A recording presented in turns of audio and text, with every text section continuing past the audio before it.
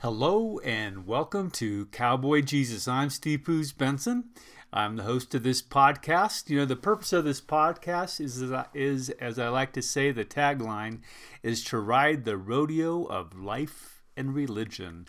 In other words, religion and all kinds of spirituality can be a challenge, to get our heads around and to kind of feel rocky, definitely a rodeo at times. And also life, my gosh, life of course is a rodeo, trying to stay on board the bronco. And that's why in this podcast, I want to dedicate myself to exploring these things, the rodeo of life and religion, or religion and life. And man, today I have got a rodeo topic for us to talk about. Today I want to continue the conversation that I had last week about the difference between evangelical and progressive Christians. What got me thinking is a few of my ex-evangelical friends, and that's an important concept to understand. You can hear me talking about that quite a bit. Ex-evangelical, people who have left the evangelical church and are exploring what else is out there. They've asked me, they know that I'm a progressive, and so they ask me, well, what is the difference between a progressive and an evangelical? And I get it. I mean, for some it's confusing. Evangelicals for so long have dominated the agenda, and they've claimed what it means to be Christian. So when people think of Christians, they think of evangelicals, not knowing that there is a completely different way to think about Christianity than just being evangelical. And so they're curious about that. They want to know, well, who is a progressive and what do progressives believe? If it's not an evangelical faith, then what is it? So I have some answers that I want to provide for them. It's also important to note that there is an exodus of people away from the evangelical church right now. And that's fascinating to read. I'm paying attention to all different kinds of blogs, people talking about it. There are thousands of people who are leaving the evangelical church, calling themselves ex-evangelicals. They're forming together as faith communities and churches as they're trying to find a new identity. I think it's because of the stringent stands on social issues and theological issues that the evangelical church has taken. Their alignment with one political party, especially over these past 4 years, the evangelicals have said, to be a Christian is to be a Republican. And I don't care where you are politically, but the evangelical churches have aligned themselves with Donald Trump. And they have a growing commitment to white nationalism that equates being a Christian with the term an American patriot. And I know I'm kind of pushing on things because I know there's a lot of Republicans who disagree with this, but I've got to tell you, that's where the evangelical churches line up. They've defined, if you're going to be a Christian, you have to be this type of American, you have to be this type of political party, this type of political party affiliation. And if you're not that, then maybe you're not a Christian, and maybe you don't believe in Jesus, and maybe you need to go someplace else. And so a lot of evangelicals have lined up, and they said they no longer want to identify with a group that is aligned with white nationalism, and they're looking for something else. And so as someone who's been a lifelong progressive, I say that I am unapologetically a progressive Christian. More on that probably a little bit later. I want to invite these ex-evangelicals into our journey and empower them to find the presence of God in Christ in a way that is a whole new perspective, a way that I believe is liberating, and it has been hugely liberating for me as a person. But I know that this can be confusing. Just what does it mean to be a progressive Christian vis-a-vis an evangelical? Well, I want to provide some answers. I want to help clarify the situation so ex-evangelicals have a sense of understanding who and what progressives are and what we believe. I've often wanted to say this podcast is for other folks who are wondering if all Christians are crazy, gay-hating people who only believe Christians go to heaven. If you're out there thinking, well, I guess I'm not an evangelical, but really kind of who am I and what do I believe? Maybe this podcast can be helpful for you as well as you begin to think about yourself as not just a Christian, but as a disciple of Christ, a believer of God, a child of God. Where do you stand? Hopefully this podcast can help you clarify these things. So let's dive in. Let me first describe who progressive Christians are. As people, we are Black people, we are white people, Asian, Latino, Native American, European. There are progressives literally around the world. Many of us are ex-evangelicals. I had a brief brush with the evangelical church when I was in my teens and college years, but we've all left the evangelical church many years ago. For me, it was many years ago, and we found a different way. But we're also denominational people. We have worked to reform the Presbyterian Church, the United Methodist Church, the UCC Church, Lutherans, Episcopalians. Many of us had to risk stepping outside of Orthodox standards to put forth a belief in God and Christ that looks at faith from a completely different perspective. Some would say that we are based in the philosophical school of postmodernism, which I get, but that's kind of a heavy track to get into. I've studied postmodernism. I love it, but it really kind of muddies the water for this conversation. But if it's interesting to know that we're from postmodernism, all right. We're humble people. We make mistakes. We sin. We do evil things.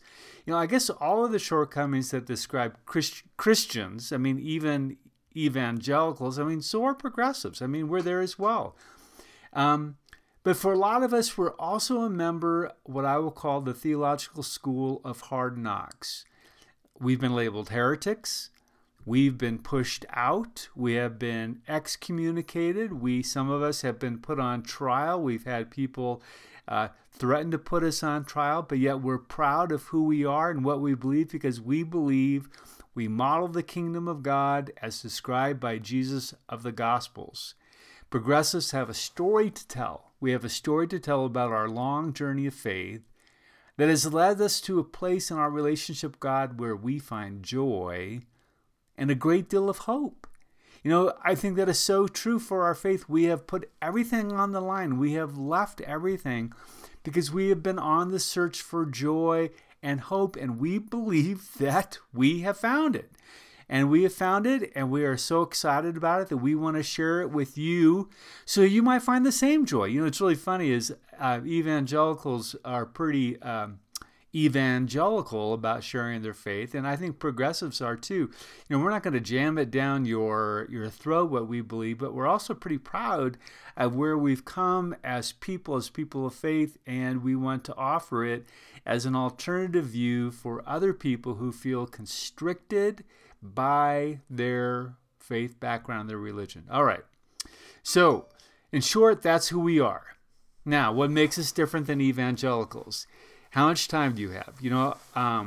I thought I was going to get this all done in one podcast, but I don't think after I've practiced this podcast and written out my notes and put it all together, I realized this is more than one podcast. I really believe a podcast should be between 20 and 30 minutes tops.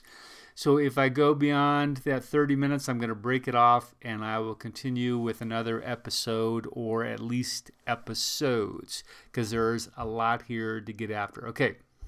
So when I was thinking about the difference between evangelicals and progressives, I started Googling around to see what other bloggers had to say. I found a very interesting blog that I feel attempted to answer the question that I would refer you to. The blog is written by Joe Michael Herbert, and he's a pretty popular blogger. He's got a lot of followers. I was into his archive, and this blog comes from 2018. It's titled The Widening Gap Between Evangelical and Progressive Christians. Herbert is writing from an evangelical perspective, trying to find his way out. I think he does a good job of describing the situation, and he ultimately draws some conclusions that I disagree with.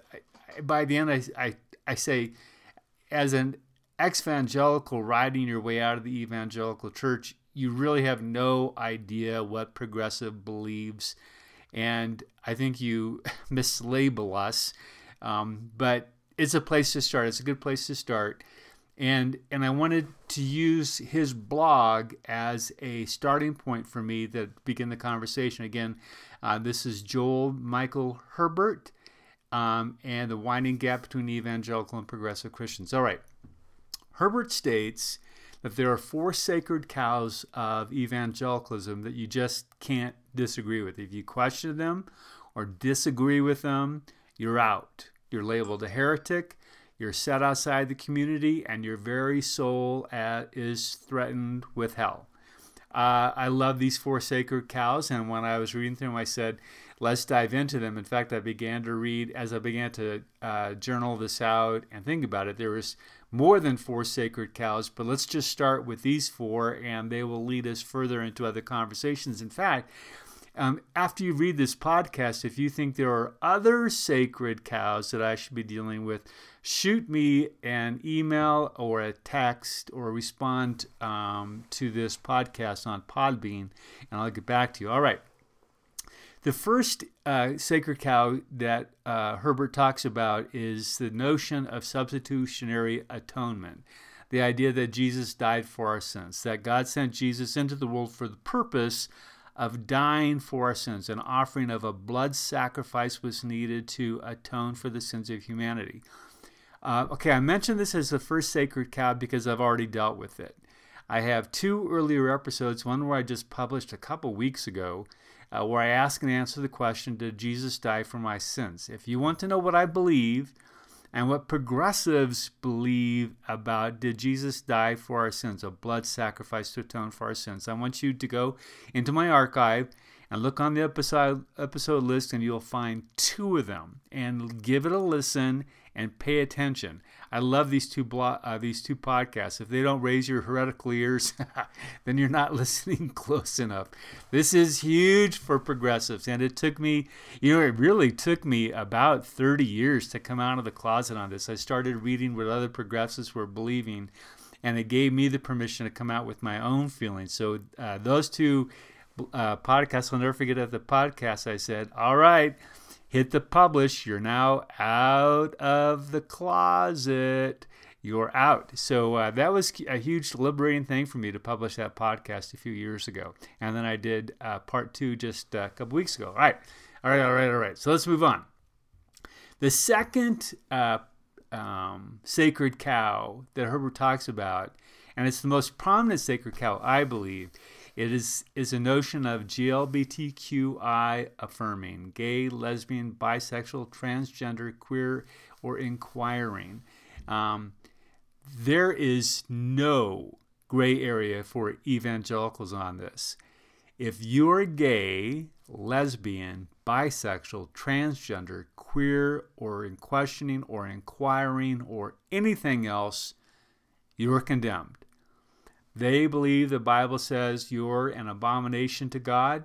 As such, you are an abomination to them, and they'll let you know this. They'll quote the scripture at you. They'll point out the 6 or 7 verses in the Bible that they believe condemn you, and they will condemn you. They believe that human beings were created to be man and wife, male and female, and only them. 2 of them shall come together in marriage and form any relationship. Anything other than that is an abomination. As a gay person, if you come out of the closet, they'll first be shocked. How can a good Christian like you be gay? There's a gay member of our congregation who told me his story, that he was a member of an evangelical church. He sang in the choir. He was really loved and very well respected. They love hearing him sing. And he was so safe in the church that he thought it would be okay to come out to them. And as soon as he came out to them, they were shocked. How could someone like you be gay? And then, after you do that, then they'll try to change you. They say that they'll pray for you.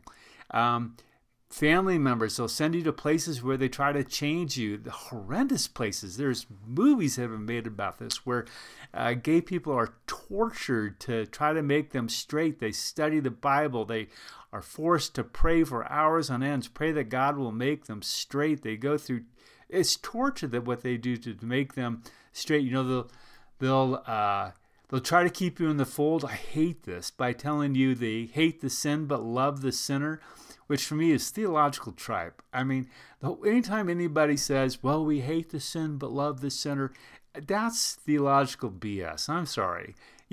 Because who you are is not a sin, and who you are is not a sinner. And so you just need to get off. As soon as you hear that, your theological siren should go off in your head, because that is just theologically small. It's bankrupt. All right. But if you're gay, you'll be a second-place citizen. You won't be allowed to lead anything. Like the person I talked about earlier, he couldn't sing in the choir. You won't sing in the band. You won't sing in the choir. You won't be able to teach Sunday school, and heaven forbid you won't be able to work with children or youth for fear that who you are might rub off on them in some way, shape, or form. Your relationships will not be sanctioned, and you will never, repeat, never be allowed to marry. Marriage is between a man and a woman only. A gay marriage would never, ever be sanctioned. Evangelicals are so opposed to same-sex marriage that they not only forbid it for members of their club, but they thought the U.S. had gone to hell in a handbasket when the Supreme Court made it the law of the land. That was a day I never thought I'd see that day, and when it came, I just rejoiced, and I knew that the evangelical church, they were rolling over in their grave. Parents of LGBTQ kids have shunned their children, forced them into exile. Gay evangelicals have been forced to either reject their identity or reject their God. They've been placed in either or categories. You either reject yourself or you reject God. You can't have it both ways. Evangelicals, this is kind of a strange one for me. Evangelicals have tried to find places for gays to be. Those who try to bend over backwards, they say, okay, you can be gay. We don't like it. Hate the sin, but love the sinner. But you must be celibate. You can be a part of our community, but you have to be celibate. You can't practice what they would call, you can't practice your lifestyle. While you as a gay person, this is not a lifestyle, it's who God created you to be, but they try to accommodate that by making you celibate, which I just think that is so crazy. The Presbyterian Church, my denomination, did that. I was like, oh my gosh, thank goodness we finally broke away about that. More in a minute. Okay, so as a gay evangelical, which do you choose? I mean, do you choose the God who created you, or the person God created you to be? It's a tough choice. I mean, this is why many LGBTQ people and their friends and families have left the evangelical church. And they've begun the process of looking for something different. They've gotten to a place where they've said, if this is what God is about, if this is what Christ was about, then they don't want it any longer. They'd rather leave the fold and risk everything looking for an inclusive God. These are ex-evangelicals. They've chose to leave, and this is what I call as a hero's journey, because they have left everything they once felt to be sacred. Their families, their friends, their community of faith. They've left because they believe the kingdom of God was about something else. Their families, when they left, couldn't believe that they were leaving because of the LGBTQ issue. But yet, they left. And if this is you, if you're an ex-evangelical, where do you go? Where do you go? Are you on your own? Are you searching on your own? Do you just try to find other ex-evangelicals and try to find some type of common ground, for you to kind of be together while you sort this whole thing out? Well, I want to say no. Welcome, my friends, to the Progressive Christian community. We figured this out. We have figured this out. You can be a part of our churches, of our faith community. I want to welcome you to the ministry of Columbine United Church, this little old church on Platte Canyon Road in Littleton, Colorado, a white burb. We have this figured out, but it's not just Columbine. There are progressive churches across the United States, many in the metropolitan Denver area, and not a lot, 15 or 20, but we're here, we're working. We are active as progressive churches. It's one of the primary reasons why I'm a progressive. This whole notion of the LGBTQ thing being a sacred cow. It is a sacred cow for me. It's a litmus test. If you can't affirm the place of LGBTQI people, their marriages, and their families as an integral part of the community of faith, if you can't bless their marriages, if you can't have them lead your congregations, if you can't ordain them, have them preach, teach, and baptize children, and have their children baptized, then you know what? I hate to say this, I'm sorry. I don't have much time for you. I have fought and fought and fought this battle. I've had hundreds of people leave my congregation over this issue. And not just my church, but literally churches across the globe. Pastors have been kicked out of their congregations. I've been labeled a heretic so many times because of this that I can't see straight. I've had other pastors threaten to turn me in as a heretic and to put me on trial. I've just been shunned so many times that there's just not a lot of common ground for me. Progressive people are radically inclusive. Unapologetically, let me say this again, radically inclusive of all people. Gay, straight, transgender, bisexual, queer, inquiring, I don't care what label you want to use it. We include you. We are radically inclusive. We believe this. We believe this because we believe this is how God created you. This is who you are. And I'll even go out on a limb because I had this conversation with a colleague of mine, Justin Spurlock. We talked about this. Some of you might even know Justin. He's the senior pastor over at Grace Presbyterian Church in Littleton. We used to work together, and we said, that even if people did choose to live this way, they chose to live as gay people, that as progressives, we would say this is your choice and God blesses your choice. Being gay is not abomination in God's eyes. It is a blessing. Can I say that clearly? Say it again. Being a gay, being LGBTQ is not an abomination in God's eyes. It is a blessing.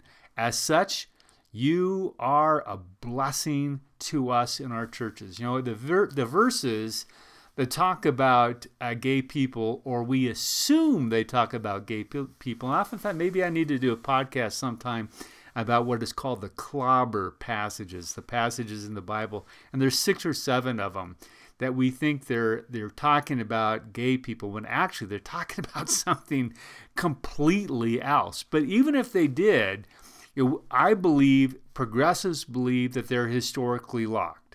They have nothing to say about our contemporary society. Think about this. In the same way, we've gotten to the place where as Christians we don't condone slavery, and we see those passages as being historically locked. So are the ones about gay people. Slavery, we don't condone slavery. We got the Bible's very clear. The New Testament is very clear. You can have slaves. We say you can't do that in our contemporary society. We say the same about the scripture passages that relate to gay people. We're over that. I was going to say, in the same way that we've gotten over the passages where we say that women can speak and lead a church, and then I realized, oh yeah, the vast number of evangelicals don't believe women can speak or lead men in church. Others, the stories, I just can't believe that evangelicals still are at a place where women can't lead churches. Blows my mind. But that's another conversation for another Cowboy Jesus, or maybe I'll put it in here in this whole series of episodes, because that's a sacred cow for me as well. But let me, the deeper I get into this, the more I realize the major differences there are between evangelicals and progressives. Okay, progressives believe LGBTQ people can be ordained as clergy. They can lead congregation sessions and leadership groups. In my church, our president-elect is a lesbian, as well as another member of our governing board. As progressives, we ultimately This is a key one. Let me go on my notes on this one because I want you to understand this. I want to say this right. As progressives, we ultimately aren't even aware of your sexual identity. You don't come into our church and you don't wear a sandwich board that says, "I'm gay, love me anyway." No, and this is key, you're just like everybody else. You and your spouse and your partner and your family are welcomed into the congregation, into the kingdom of God, just the way you are. You are included. Not because you're gay do we include you. We are included because you are a child of God. Radically inclusive. We radically include all people. You know, as progressives, we also get political about this. We stand opposed to evangelicals who also get political about their perspectives. You know, I've stood up to evangelicals who are fighting for laws that oppress LGBTQ people.